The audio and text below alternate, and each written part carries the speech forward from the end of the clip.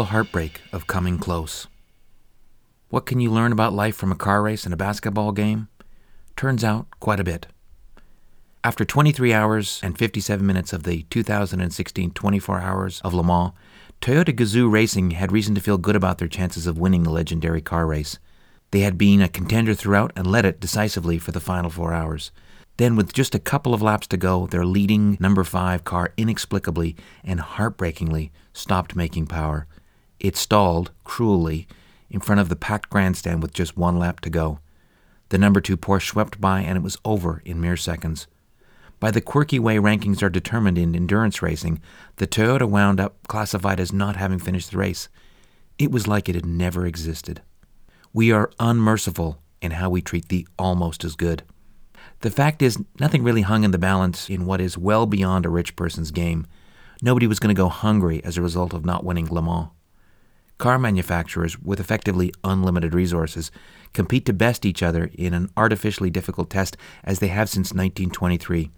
But watching the quiet elation of the would-be first-time winner Toyota turn quickly into ashen-faced silence could bring even the most hardened winner-take-all fan of the sport to a new emotional plateau.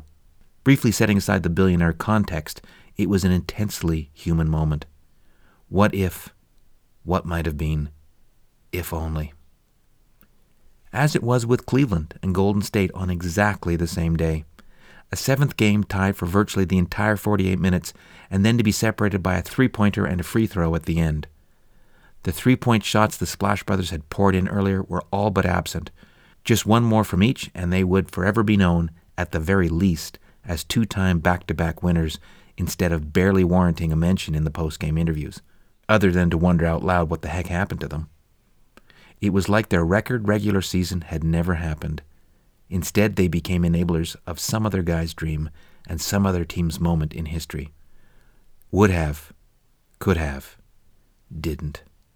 This is part of the enduring appeal of sport witnessed as it occurs in real time.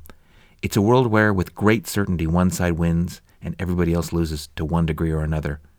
When our side wins, we win. When our side loses, we lose. In a world that is becoming increasingly virtual, this is still something physical, something felt in the gut. It is real reality TV as opposed to fake reality TV, which reeks of something concocted and contrived. In sport, every day the stories are written indelibly into history, leaving us to think about what was, what is, and what might have been. Coming close, but not winning, has real, not virtual consequences. In the movie Field of Dreams, the character Archie Moonlight Graham says of his exactly one at-bat in the show, "At the time, you don't think much of it. You know, we just don't recognize the most significant moments of our lives while they're happening. Back then, I thought, well, there'll be other days. I didn't realize that that was the only day." No spoilers here, but things do work out for Archie in the end, although in ways he could not, would not, and never have predicted. Life worked out okay. When the unconsolable race car driver steps from the cockpit or the dejected basketball player steps from the court and rationalize there will be a next time, you really hope, that this is not their Moonlight Graham moment, a moment where destiny brushes past but never reaches out and touches them. Odds are, though, that's exactly what will happen, and these good people will be left with a lifetime of wondering what might have been. I will never, ever be a professional athlete of any description under any circumstances. I have genes, the clock, and lack of talent working actively against me. However, many years ago, when my career was just getting underway, I had my own Moonlight Graham moment when I scratched together enough code for what could legitimately be called word processing software. I even understood marketing enough to realize that a decent product review in a trade reg could really make a difference.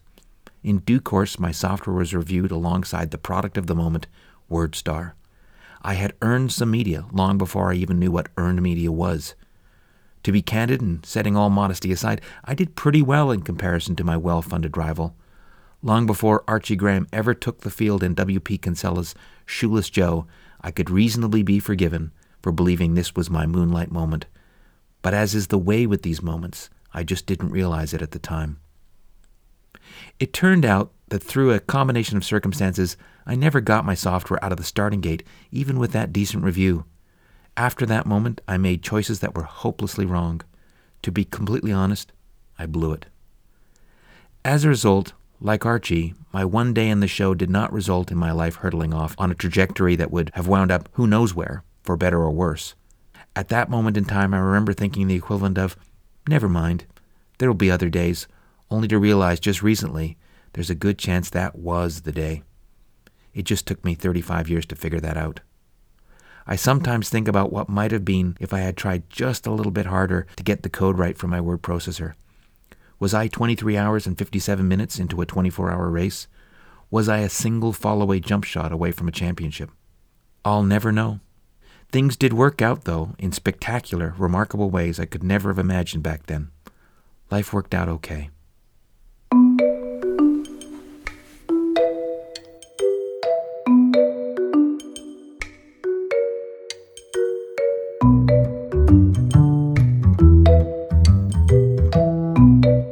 I'm Terrence C. Gannon, and I'm not there yet. Thank you so much for listening, and if you like what you've heard, please rate the show on iTunes or Facebook. It really helps build the audience, which means I get to keep doing this. Not There Yet is a weekly series of short essays podcasted from the second decade of the 21st century. They are all written and read by me, and the entire production is wholly owned by Intelog Inc. of Calgary, Canada. All rights are reserved. If you prefer, you can find the text version of this essay at www.ntyessays.com/articles. Our music is Life as We Make It by Olive Music, available on Premium Beat. The Not There Yet podcast is hosted on Fireside of Austin, Texas. The show is recorded using Audio-Technica microphones and a Zoom H4n digital recorder. It is edited and mixed on Logic Pro from Apple. Thank you again for listening, and we'll be back next week with another episode. Until then, remember it's the journey, not the destination. It really doesn't matter if you're not there yet.